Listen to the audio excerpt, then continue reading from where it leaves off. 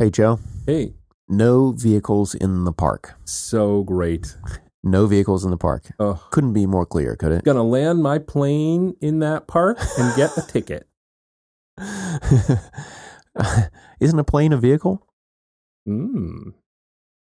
Is it? I don't know. It seems like it. It's definitely a vehicle. Okay.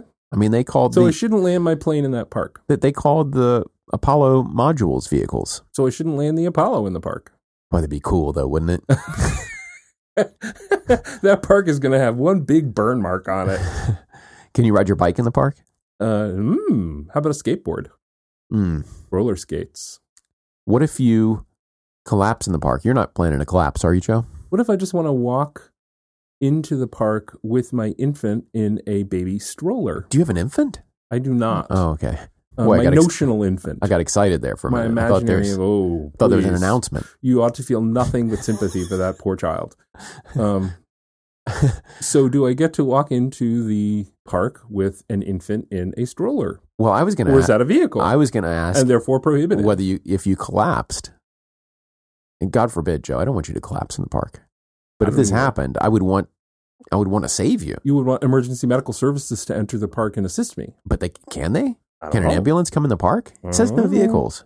Maybe they can come in the park, but they have to pay a fine. Now, there's a bunch of different ways to think about how to answer these questions.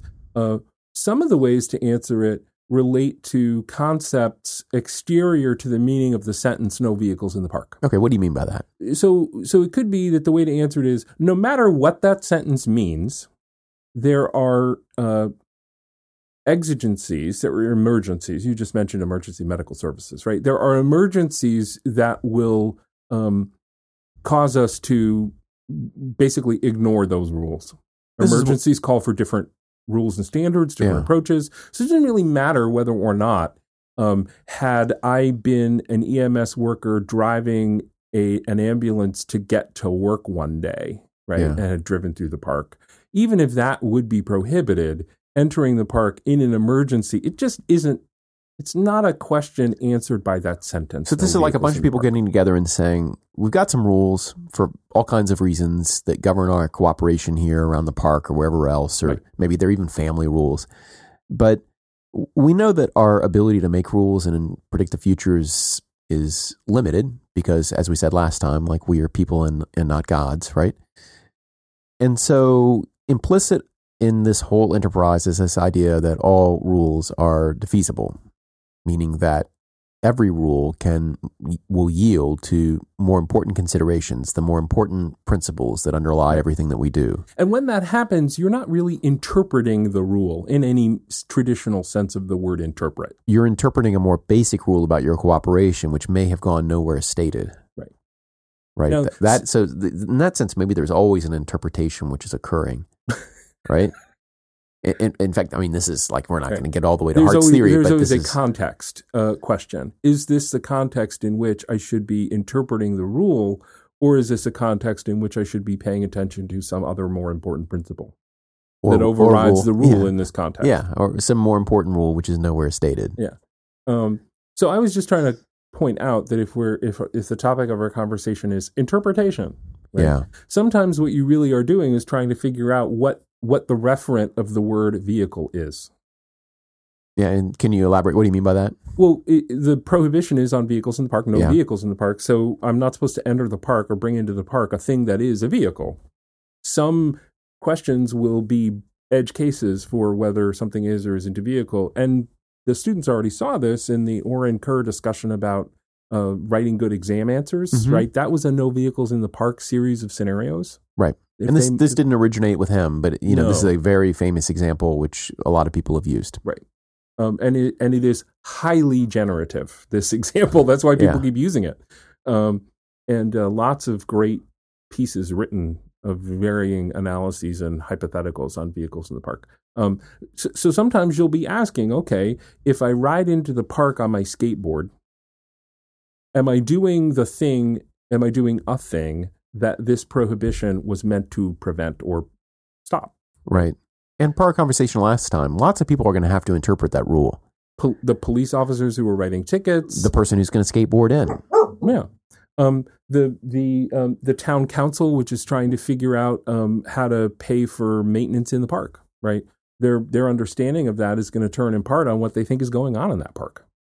But when we talk about statutory interpretation and we engage in what I always encourage the students to engage in, which is kind of role playing. Yeah. Ask yourself about being a particular decisional person. Yeah. Imagine you're the police officer. Imagine you're the judge who's adjudicating a ticket.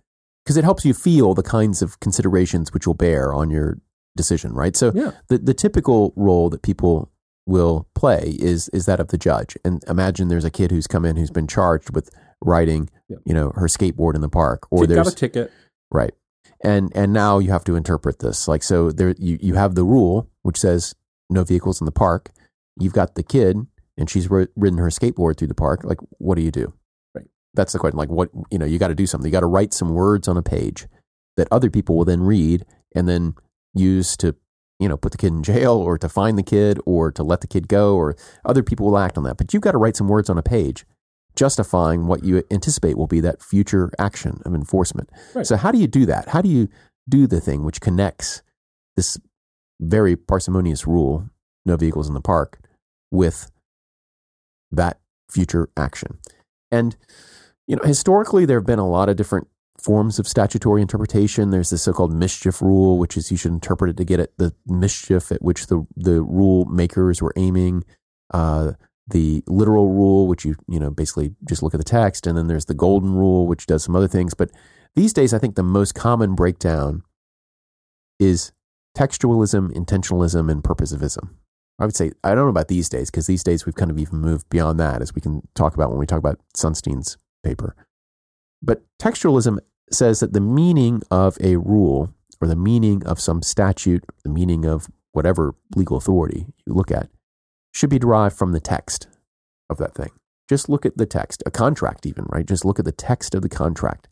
And from there you derive the meaning, which I guess means, like, this is where when I teach students about this in legal theory and in legislation and regulation, the whole aim is to get at the fact that when people disagree about these things, it's usually because they disagree about what the word mean means, right? It's a disagreement about meaning. I've already got problems. I'm just laying out the common trope of textualism, intentionalism, and purposivism, right? I've got problems because I don't know. Is that really what textualists would say? Look only at the text? Well, they say that the meaning can be derived from the text, right? And so you have Doesn't to take everyone think the meaning can be derived at least a little bit from the text? No, because you might take the meaning as not coming from the text itself. In other words, we have to deploy some kind of method to extract meaning from the text. Instead, you might say that the text is just evidence about what the rule is. Okay, so you are deriving it in part from the text. You're using it as evidence. Yeah, you're using it as evidence, but you might use other evidence as well. So if you're an intentionalist, right, you might say what matters is the intention of the rule promulgator. There isn't anyone who doesn't rely on the text. They rely on it for different things. They rely on it to different degrees. Right. There isn't anyone who doesn't think the text is an important determinant of the meaning of the rule. Yeah, probably. So I just don't see the percentage. You're saying all, and in the American legal regime, I think that's true. It's not a necessary feature of rules that you would always look at it. I'm not sure that that's implicit in the very idea of interpretation, but it might be. But we don't need to go there, right? We don't need to go there. The point is that textualists say that the meaning is conveyed by the text. And our methods are aimed at kind of wringing out meaning from the text itself, the words, using dictionaries, other things to translate meaning, objective meaning. The intentionalist would say that what matters is Congress's intent in passing the act. The text of the statute that it passed is evidence of that intention, but so too might be speeches made from the floor of the Senate or the House or congressional committee evidence, or evidence about like what was on the news that they were watching at the time. All of these things can feed into what you think their intention was. And so, you read the text and it says, are we going to go back to our ridiculous example about going to buy cheese for the party? No. We're not going to do that? No, we don't. Well, we can if you want. I mean, because an intentionalist would maybe say, look, if they had a bunch of parties in Congress and they were always, and they always had cheddar cheese and they never had cottage cheese, that would be some evidence. Then when they wrote cheese, they intended, that would be some evidence. It's not conclusive by any stretch, right? Right. Whereas the textualist would say it's irrelevant what they did, right? It's irrelevant, what they said at the committee hearing about blah, blah, blah. All that matters is this text. And we don't look at we're not as concerned with what their intention was, right? Because their intention is no more important than anyone else's intention for extracting meaning purely from the text. Now, I think you're fighting, you're shaking your head. I'm trying to lay it out. You're pushing back against the idea of textualism, I think. Okay, but put that aside. There's also purposivism. And purposivism says that we're not as concerned with what the intention of the legislators was with respect to particular words. In other words, when you look at the text, it's not necessarily what they meant by those words. Rather, what we generally want to know is we want to take this statute in that particular moment in time and figure out, like, why did they do this? Like, what was the general aim here? And we'll take that general aim and we'll figure out how to translate that to our current social problems. Okay? We might even take a more kind of smeared out version through time and say, okay, we got this bit of statutory text. What purpose has this come to serve in society? And how should we apply it? Okay, that's textualism, intentionalism, and purposivism in general, but I think the ambiguities here should be pretty obvious, that we can consider meaning at particular points in time, right? So for each of those, we could say what matters is the text at the moment of enactment, the intention at the moment of enactment, or the purpose at the moment of enactment.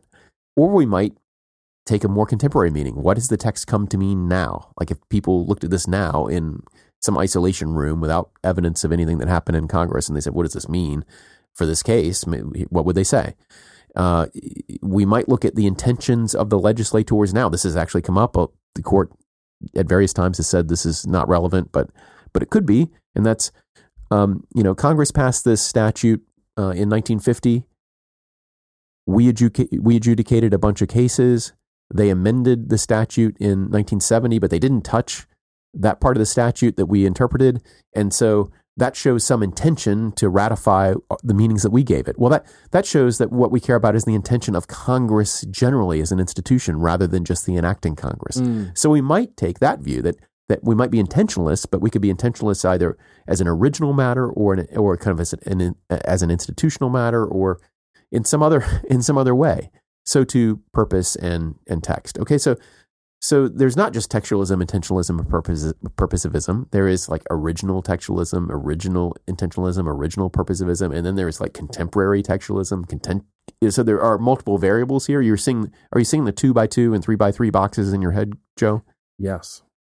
Okay, so there's all that stuff, right? And then as another matter, you might say, suppose I'm a textualist, and I think what matters is what the words of the statute mean. I don't care about what they intended. Like if we found out tomorrow through some new evidence that this statute about, say, new and stationary sources, which we thought there was no congressional, we thought there was nothing in the congressional record evidencing whether they thought this bubble concept should apply or not, the one in Chevron. But then tomorrow we find in the archive that there was this whole thing where every single member of Congress had given his or her opinion on what it meant, and it was all pointed one way. Would that change our view? The textualist would say that it shouldn't change our view about this. But what should their view be? Like, how do you read those words in isolation? And there's another variable here. Do you just ask like a member of the general public? Read these words. What do you think? Like, what are you talking about? What are bubbles? What's a stationary source? Is it just experts? Is it just people familiar with pollution? Like, so text has different meanings depending on the set of understandings that you bring to it, right? So to interpreting intentions and interpreting purposes, right? So all of these we might ask what like lay readers or lay readers of the situation would say, like members of the general public, or we might ask what people who are specialists in the field being regulated would ask. So that's another dimension of the problem. So these are all problems in deciding what a piece of legislation means. And we can have very different theories about which of these is correct, which of these to do. And how do we do it? All right, so I've laid out the field here, and You're smiling. Why are you smiling? This is a very difficult conversation to have. Why is that? Because it's very hard to have it in a context that isn't where you don't take a whole lot of legal experience for granted, mm-hmm. which is the conversation we're trying to have. Right. Yeah. No, I agree. I agree. So you say we laid it out. What next? What's next? You didn't want to stop there.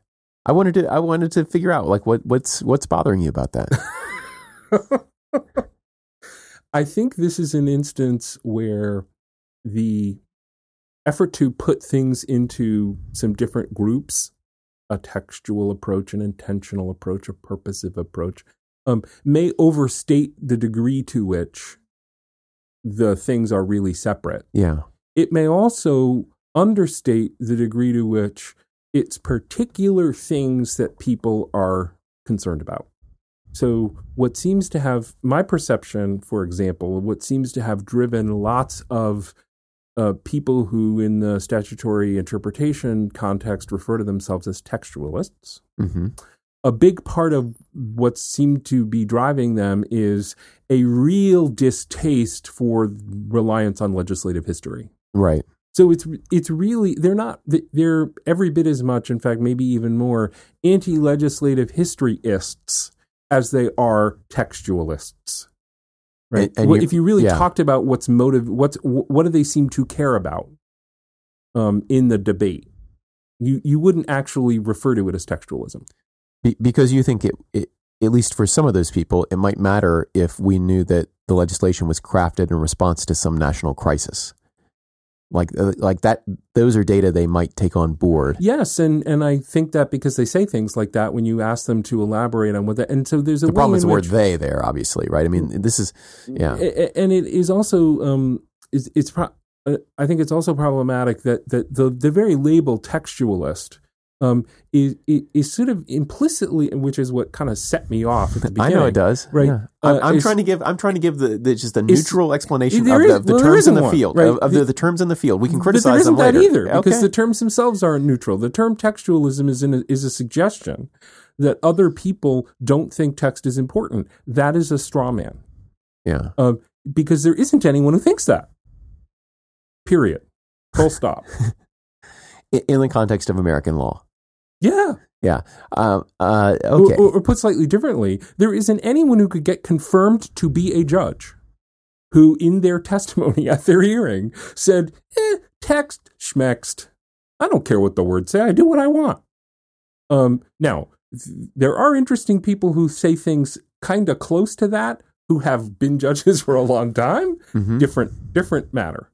But I just don't think anyone believes text is important, which raises the question: what work is the label textualism doing? Well, so I think that if you look at some Supreme Court cases, we don't have time to cover a bunch of Supreme Court cases illustrating this. But let me take it as read for a second that there is kind of a Supreme Court ecumenical approach to statutory interpretation, because they all have slightly different views of how to interpret statutes, and some of them are emerging and are continuing to develop. Others seem to be wedded to particular approaches, where they say, of course, we start with the text. Like you see many cases where we say, anytime we interpret a statute, we begin with the text, right? And some of them will say, and we end with the text, right? But they'll at least say we start with the text. And then they'll oftentimes cite dictionaries just to figure out whether there is one meaning that everybody agrees to. But when you read these opinions, what you see is more of a kind of collaborative effort to foster consensus, despite the fact that they as a group, they are under-theorized, meaning that they don't have one theory to which they all agree. But maybe even though you and I, maybe if I were a strict textualist, I'll use that word just to set you off here, Joe, and you were a purposivist, and so there are many potential disagreements we could have about the meaning of statutes. But if one came before us that said no vehicles in the park, and someone had been arrested on a Saturday for driving a race car up and down the sidewalks of the park, throughout the park, like the question of whether they are guilty of violating the no vehicles in the park rule depends on our interpretation of no vehicles in the park. It depends on the meaning that we give that phrase. Mm-hmm. And I might interpret that in some cases differently than you would. In other words, our applications would differ in certain hard cases. But this is not a hard case. We might disagree on the skateboard, but we might all agree on the racing car. And our opinion might start something like, there's a rule, no vehicles in the park. And of course, to interpret this rule, we begin with the text. The race car here, of course, is a vehicle because vehicle has this definition. We might look up a dictionary and might say, or we might even say, as everyone knows, a race car is a vehicle. And it was being driven in the park because it was within the boundaries of the park. Right. And we may say no more than that. And that is an opinion which looks very much like it only depends on the text. But that's because all of these other considerations that might otherwise lead us to conclude, well, this is an exception, or they didn't really mean this, or they didn't really mean that, are just not raised by this case. And so our opinion can look as though you and I are uniform in our interpretation of that. Right. But that's because our disagreements were not raised by the case. And that case is so straightforward that one might question why a person who fought that ticket was in court to fight the ticket at all. Right? It is so one-sided that you might ask a question like, why are you here? Was there really nothing better for you to do with your time? Because this ticket's going to stand and everyone knows that. Because you say it's an easy case. It's an easy case. Correct. Whereas the skateboard case is more challenging, I think, on anyone's theory about how to interpret statutes. And so it raises the question, and I think this is often a very good question to ask in the context of thinking about how interpretation works and should work, is what makes some interpretive tasks harder than others? Mm-hmm. And even in a given case, what makes this case hard? What is it about the thing that looks like it's packaged as an interpretive disagreement? What makes this a hard interpretive task?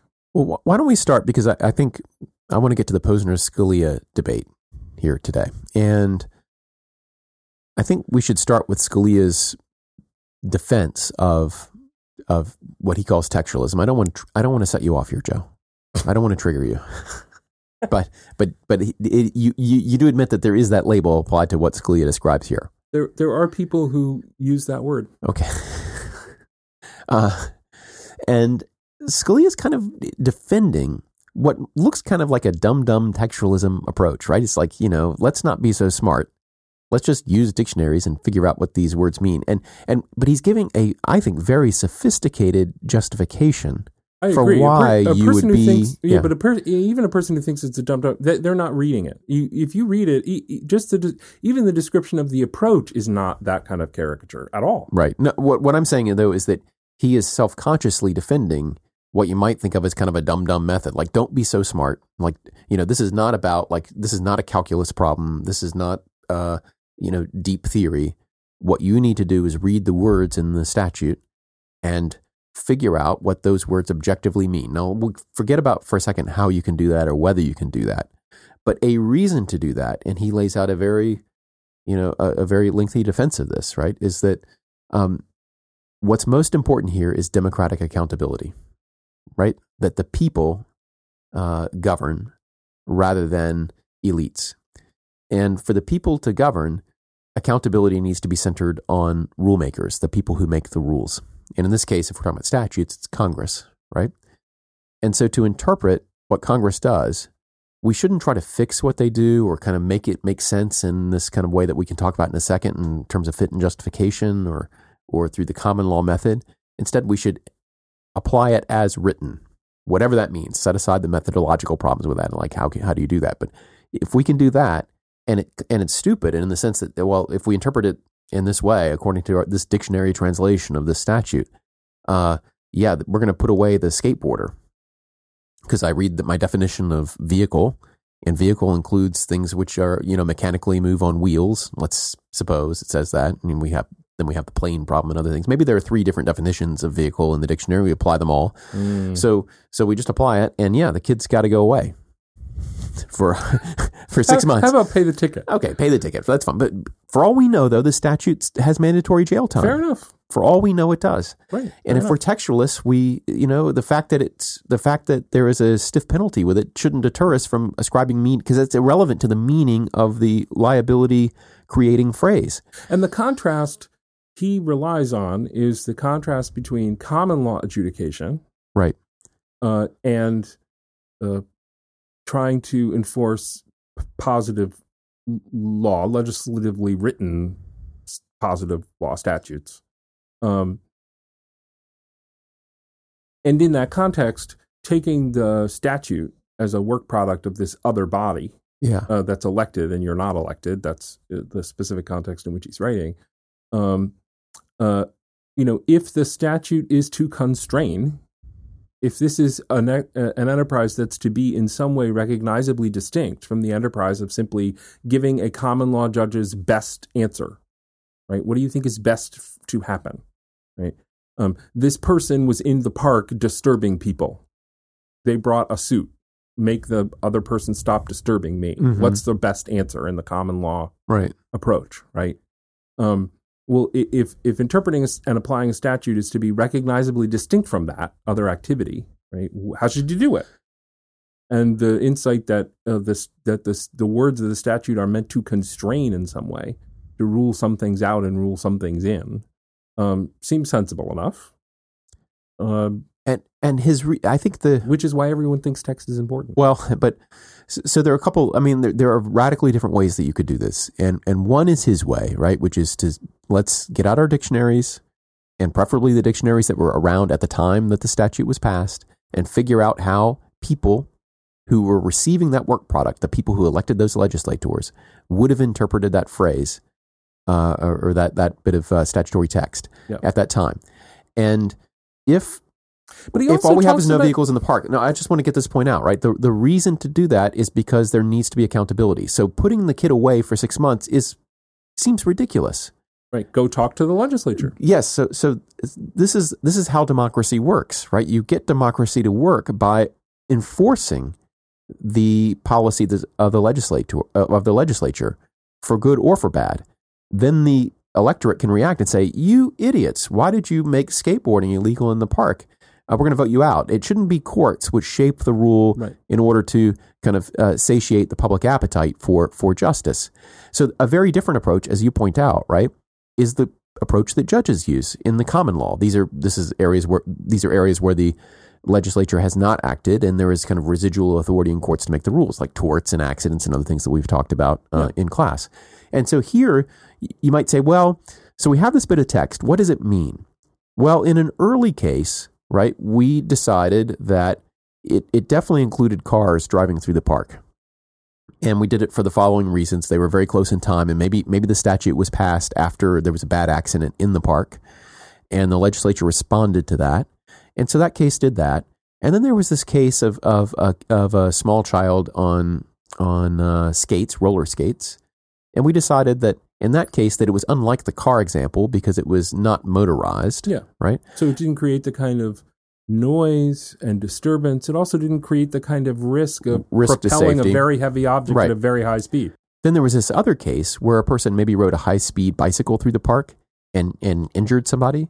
And we decided in that case that it did fit within the definition of vehicle because the person was riding at high speed on a mechanical device which had wheels and presented the kind of danger that that necessitated the statute in the first place. It was more akin to early cases. And the gears on a motor were sort of a force multiplier, and so you can even sort of get into you can analogize to the motor in the first case. And so now when we get to this case of the skateboard, we look at all of those existing opinions interpreting this phrase, and maybe there were others, and we say the common thread here is whether there is there's a transportation device, within the control of a human being, which has the potential for risk if not well managed, like the potential for like bodily injury and annoyance if not well managed, right? So in other words, there's something which is being piloted, which might hurt people. I'm just trying to, on the fly, to think of like how you might synthesize a rule here. This is the common law method, right? We look back at what we've done, it's a and we common law try to method give an explanation as applied of to it. a statute. Exactly. Because it's still being constrained by the use of the word vehicle. The vehicle is a focus of the word vehicle and its meaning Right. is a continuing focus of attention. And the explanations always have to be tethered back to that effort of elaboration. And so this is the kind of the Church of the Holy Trinity method, although it didn't go into this nearly as much, that Scalia criticizes in this writing, right? He said this idea of focusing on a purpose of the legislation and then reasoning in a common law way to achieve that purpose and looking back on that purpose. That's not the right way to do this. Just look at the text, look at what they said to do and apply it, right? Yeah.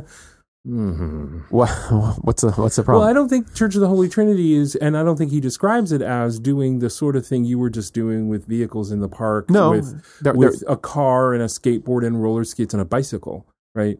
Church of the Holy Trinity is saying, yeah, it literally covers this. Yeah. But we think that can't possibly be what they meant. It's a preacher after all. They were talking about other laborers, and they right. So it's a very badly done. You could say it's the critique is it's just exceptionally bad judging. And there's anyone's theory of judging. Well, maybe. I mean, it is a case where the statute says this. Why do we think they said that?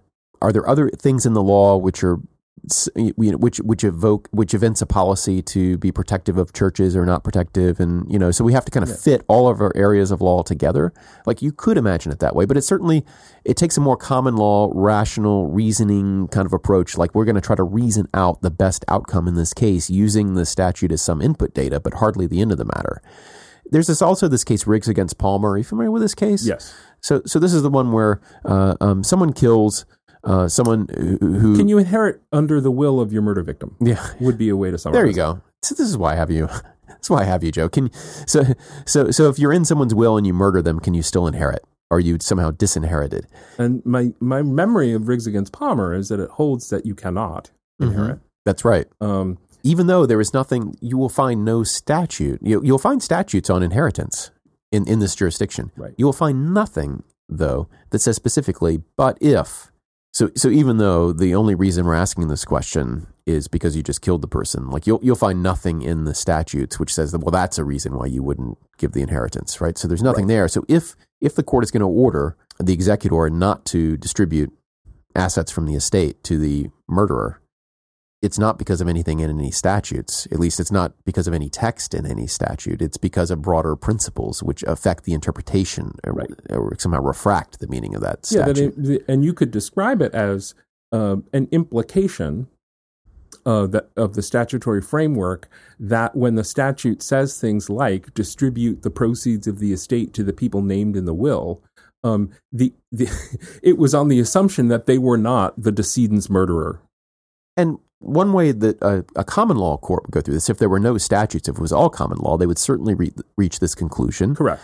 And they would do it by observing that in other areas of the law, this common thread of not profiting from a wrong that you do is there over and over and over again. So why would it not be here? Like if there's a principle in the law which explains so much of it, we would have to have some reason for not applying it in this case. Right. And there isn't one. And so that principle, quite the contrary, there's every reason to apply the principle. That's right. Although it is coming up against a principle that the testator, the people who write the will, have authority to determine who takes from them. Right. So this principle about giving them authority is butting up against this principle about not profiting from your own wrong. Mm-hmm. We think that in this case, because of the fact that they probably didn't anticipate they were going to be murdered by this person, that the principle about not profiting from your own wrong weighs more heavily, right? And so even though we have a conflict of principles, the weight of not profiting from your own wrong means that there should be no distribution to the murderer. Right? All right. So, and Scalia says that's wrong too. Like that's not the right way to do things, right? You text. And if that's an outlandish, outrageous result, the right answer is to change the statute. So I think the Tanner lecture is very interesting, and I think it makes a lot of great points. I do think it doesn't grapple with what makes the skateboard case hard. Yeah. It's not good in edge cases. It's also interesting, too, that he describes as, and here's where I think he is, he's not quite confronting what makes things challenging, as I perceive them to be, is when he talks about the Smith case and using a firearm and like says, if I'm using a cane, you wouldn't think I had hung the cane on my wall as a piece of art. You would think I would be walking. This is the interpretation of a statute, which makes it illegal to use a firearm in connection with a drug offense. Correct. And I believe the facts of Smith was that the gun was in the car, in the trunk of the car or something like that. There was another case involving that. There are a number of cases where they used glove box. Or? No, it's the one where they traded the gun for the drugs. Oh, right. And there's another one where they traded drugs for a gun, and they came out differently. So you use the gun. The court said you use the gun when you have the gun, you possess it, and you trade it away for the drugs. You've used the gun. Right. But you don't use the gun when you are receiving a gun in exchange for drugs. And do you use, I can't remember now what the facts of Smith are, is that you're using the gun if you have the gun with you when you engage in a drug transaction, even if you never brandish it or discharge it? I think that's the case. Now you're making me wish I'd gone back and looked at it, but you're not using it when it's in the trunk of your car and no one ever sees it. Okay. And you could even have an argument about whether you had used it if it's in, if it's behind your, it's tucked in the back of your pants and you don't take it out and no one knows it's there. Right. Right. Did you use it or not? You could have a discussion about whether, and so it's interesting in this lecture where he's describing textualism. Does he actually use the word textualism in the lecture? I'm not sure. What's interesting about it is he points to that case where the court holds the person had used it. He says, terrible decision. I dissent. And it's not a close case, even though he thinks they got it wrong. And it's not, it is because he didn't follow what some would describe as the textualist method that he thought it was wrong. Mm-hmm. That's what I think is so intriguing about it. This passage in the lecture. It's you have to take an approach to textualism, if you're going to call it that. You have to take an approach to it that says you wouldn't simply look in a dictionary and see all the things a word could mean. Instead, you have to have a very good sense, pragmatic sense of common usage, of the context in which the word or phrase is being used. Like, what problem is it trying to tackle? Is this a criminal prohibition? Is it an effort to set up some kind of form of relief in a civil case? Yeah, and in this case, I think the idea is like we want to minimize the risk of violence in drug transactions, and so we're going to like bump it up if someone has. So your example of having the gun like in your back pocket or tucked in the pants in the back where people could obviously see there was a gun there. Like just the mere fact that you've got it with you raises this risk of violence with which we think Congress is probably concerned when it included this. And the question here as an interpreter is like, do you care about that? Or are you just looking at this phrase use? How do people think of the word use? Is use a gun a different kind of thing than using something else? And can we even answer that question without taking account of what Congress was trying to do here, what social problem there is? And I think what a textualist would say, or someone who describes themselves as a textualist, if I want to avoid your glare, Joe, is they would say, no, you look at what the word use means, and maybe if use a gun has a certain meaning to the public at that time, maybe that has a special meaning. So but that if that comes out in a way which is weird, which it's using a gun one way or another, it doesn't make any sense in terms of the purpose. Well, the right answer is for Congress to go back and be more specific about what it means by use a gun, and maybe even specifically reference that purpose. And therefore, I think Scalia is not a textualist, based on what you just described, because he himself denies that the Smith case came out the right way. Well, I think he would say if the phrase is use a gun in the perpetration of this drug crime, right, and the evidence it was a very windy day. The defendant had a gun in each pocket because he does not like it when his coat flaps around in the wind, and the guns held down the coat in the pockets because they're heavy. No one else knew they were there. He never touched them during the drug transaction. He never told anyone about them. They were just there as effectively weights. in his pockets. Could have been sand or stones as much as a gun, right? Scalia would say you shouldn't be convicted of that offense. A textualist would say you should. Yeah. Right? No. Because you were there having a drug transaction. Yeah. The gun was being used to hold down your coat while the transaction occurred. He would say textually that's not using in connection with. Okay. Because there's not a connection. Is the phrase in connection with a drug offense? Yeah. Okay. Yeah, it's in the statute. So I think that's how he would deal with it, right? You got to use it in connection with. But I think your point is well taken. Okay, and so how do you know that in connection with means that it doesn't cover having the guns in my pockets? Well, you make a good point, because if you it's a very different drug transaction if you show up fully clothed or if you show up naked. Right? And so in some sense, the clothes are affecting the nature of the drug transaction, right? So everything is, so in connection with is one of those words like reasonable. I mean, it's one of those phrases like reasonable or something else, which we talked from the very first, the second day of class, we talked about like proximate causation, right? Is this like policy? So policy is always there, right? It's always, we're always being asked, like, is this close enough or not close enough? And in connection with may be one of those kinds of things. And purpose, I suppose in that sense, and maybe it's just a synonym here, purpose is always there too.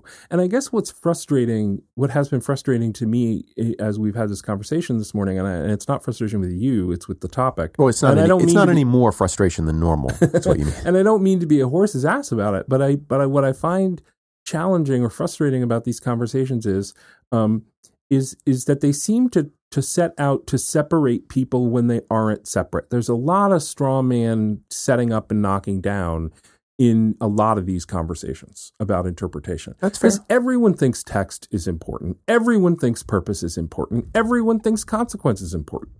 They just they use them to varying degrees depending on in given cases or classes of cases the sort of the salience of particular considerations, and also most people have one or two bugbears that they want to try to avoid. I think it's bugaboos or bugbears. Bugaboos, or bugbears that they want to avoid. So they say, "Oh, I'm a textualist," meaning I don't like reading congressional committee reports when I'm trying to decide what to do with the statute.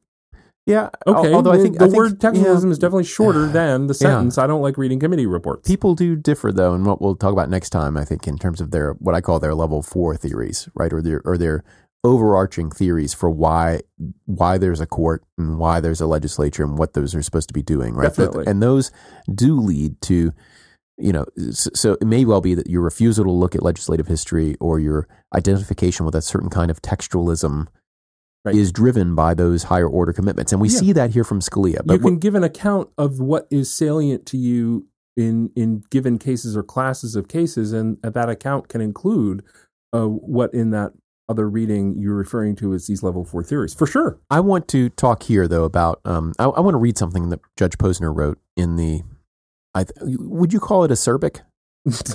I would. So Posner is also, he's a Chicago school economist, longtime judge, long associated with the kind of more conservative law and economics movement, which arose, I don't know if you could say the 80s, but like it began to be judicialized in the 80s in a serious way. But it was I think it was fully going in the 70s. Yeah, I think that's right. But ascendant in the 80s, right? Yes, really, its influence really started to grow. And Posner over time has kind of morphed into more of a pragmatist, and this is kind of reflective of this kind of softer edge on certainty. I don't want to describe that to him, but anyway, here we have two judges who both might have been described as conservative at one point, who are in a pitched, heated, not nice battle. Would you say? True. He does not mince words, that's for sure. So Posner says that, here's what he says: a legislature is thwarted when a judge refuses to apply its handiwork to an unforeseen situation that's encompassed by the statute's aim, but is not a good fit with its text. Ignoring the limitations of foresight, and also the fact that a statute is a collective product that often leaves many questions of interpretation to be answered by the courts because the legislatures can't agree on the answers, the textual originalist demands that the legislature think through myriad hypothetical scenarios and provide for all of them explicitly rather than rely on courts to be sensible. In this way, textualism hobbles legislation and thereby tilts towards quote unquote small government and away from quote unquote big government, which in modern America is a conservative preference. So I thought this is, I think this is very well written, and I learned a lot from this debate, both from the Tanner lectures, which were, predated this exchange by a lot, right? By 20 years. Yeah, and this is a book review of something Scalia's written 20 or 30 years. With Brian Garner, which is a kind of, it's a longer explication of what textualism might mean and some of its methods. Right. But what did you take from that? I mean, does that seem from right? That passage? Yeah. What does that? It seems like a key passage to me because it's an description not of necessarily of motive, but of effect. Right. That to prefer textualism is to prefer a kind of conservatism because basically you're increasing the cost of legislation. You're forcing legislatures not to say, you can't just dash off a note saying go get things for the party. Right. Like you've got to do the thing which is much more specific. I think it is very key, and I think it is a counterpoint in its way to Judge Gorsuch's Jeremiad against Chevron. Because the predicate of that piece of writing, a very different kind of writing, it's a concurring opinion in a case. One of the predicates of that he offers in the middle of it is he sort of opposes law and liberty, right? Law is the opposite of liberty, right? And this passage could be taken to say the opposite. That law is part of, indeed, it might even be constitutive of liberty. There's a project of getting stuff done, right? And multiple institutions are participating in that project. And you rather than seeing every instance of getting stuff done collectively as an insult on liberty, right? Correct. It might actually be a ground of liberty that right. It is what makes a human life worth living possible. So in that project, that collaborative project of different institutions contributing different things to it, it would be odd for one of them to try to thwart the other. Do you have in mind this example that we talked about in the context of another class? Like, what does it mean to be free to drive? Like, is the fact that there's a speed limit, that there's a red light, there all these restrictions, you could look at them all as insults to your liberty to drive.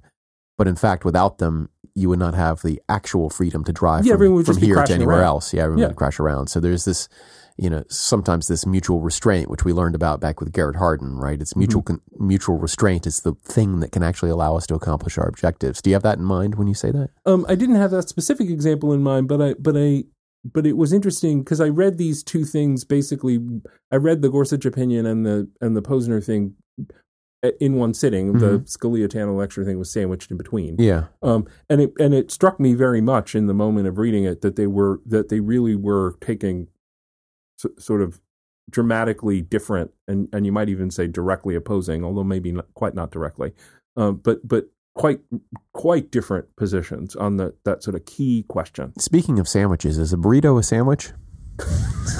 Depends on what you're asking. So we're not going to talk. I've decided we're not going to talk about in this podcast episode about the Sunstein piece.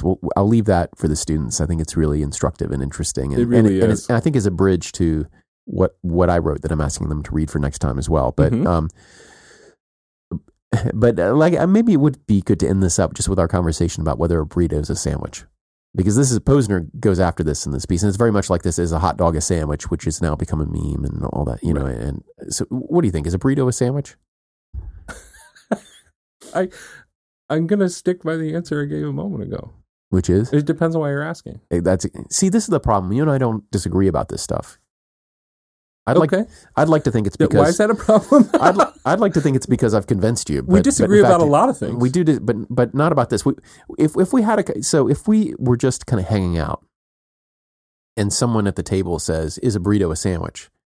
For sport, we would take probably different positions on this, right? We would just say, this is like sitting around saying, I don't know, like what are some typical things like, are we all brains in vats? And, this kind of stuff like, where you can... There's a sport in asking these questions, yes. Right? So that kind of pervades the culture of is a hot dog a sandwich, where people can argue, and it's precisely because the stakes are so low that the arguments can be so vicious, right? But in law, like, is a skateboard a vehicle? It might be determinative of someone's liberty, or at least pocketbook. And is a burrito a sandwich can have meaning. So if we're just asking, if you told someone to go out and buy you a sandwich and they came back with a burrito, would you be upset? No. Because you like burritos or because you think they were faithful? But both. And my measure of upsetness would be directly proportional to how well the person knew me. Because if they know me well, they're going to know that I would enjoy eating a burrito perfectly well. Yeah, I mean, and might even have thought to say, had I been a little bit more focused on the favor I was asking them, bring me a sandwich, including a burrito. Or a burrito. Or not including. Yeah, I mean, because they can be a sandwich with a burrito sandwiched inside. That would be weird. But but a burrito. But if you asked them to get you a burrito and they brought back like a chicken sandwich or something, I'd be upset. I'd be upset about that. Yeah, and it's sort of a general and specific thing. Yeah, that's part of what's going on. That's part of what's going on. Yeah. But if there were let's suppose there was some outbreak, some foodborne illness in a town, and there were, in a bunch of delis, how they have those counters with the lights and they have their sandwiches up front and everything, and a bunch of people got sick. A town passes a statute saying that, all sandwiches must be kept at a certain temperature or may not be kept for more than so many minutes before you sell them, right? And someone has these burritos rolled up in there, right? And an enforcement action is brought because they're keeping the burritos well past the time limit in the ordinance. And now the question is, are they liable or guilty under this statute? And I think that just looks really different than sitting around in a dorm room asking whether a burrito is a sandwich in the abstract, right? Because the textualist would just look at the definition of sandwich, and as Posner, looks in here and looks at the, says it's 2 pieces of bread and other thing. There are different definitions. I've looked it up too, and you can find different definitions. Under some of those, maybe burrito's a sandwich. Under, kind of depends on the dictionary you look at and what, and of course a dictionary is just adding more words, and those words you could look up. But in the context of this hypothetical town with this hypothetical problem, right? To me, this is a somewhat easy question, right? Because the burrito, definitely covered. The burrito has the characteristics of exactly the thing that caused the ordinance to exist. This is right. But that is a purposivist approach. It is indeed. And everyone cares about purposes. Even judges who call themselves textualists. Oh boy. All right. So, and everyone cares about text. Even judges who call themselves purposivist. Are we going to end it there? I guess. This is a very controversial area of law, obviously, right? I mean, people disagree vehemently, not just about statutory, but about constitutional interpretation, contract interpretation. All these different areas of interpretation are consequential. And then you add to the level, everyone wants to fight about terminology. Well, it's important to lay out the terminology so people will know what it means when they see it, right? That's all we're trying to do here. I know. But we will continue this delightful argument in class. I think we'll continue it forever. You and I certainly will. Okay.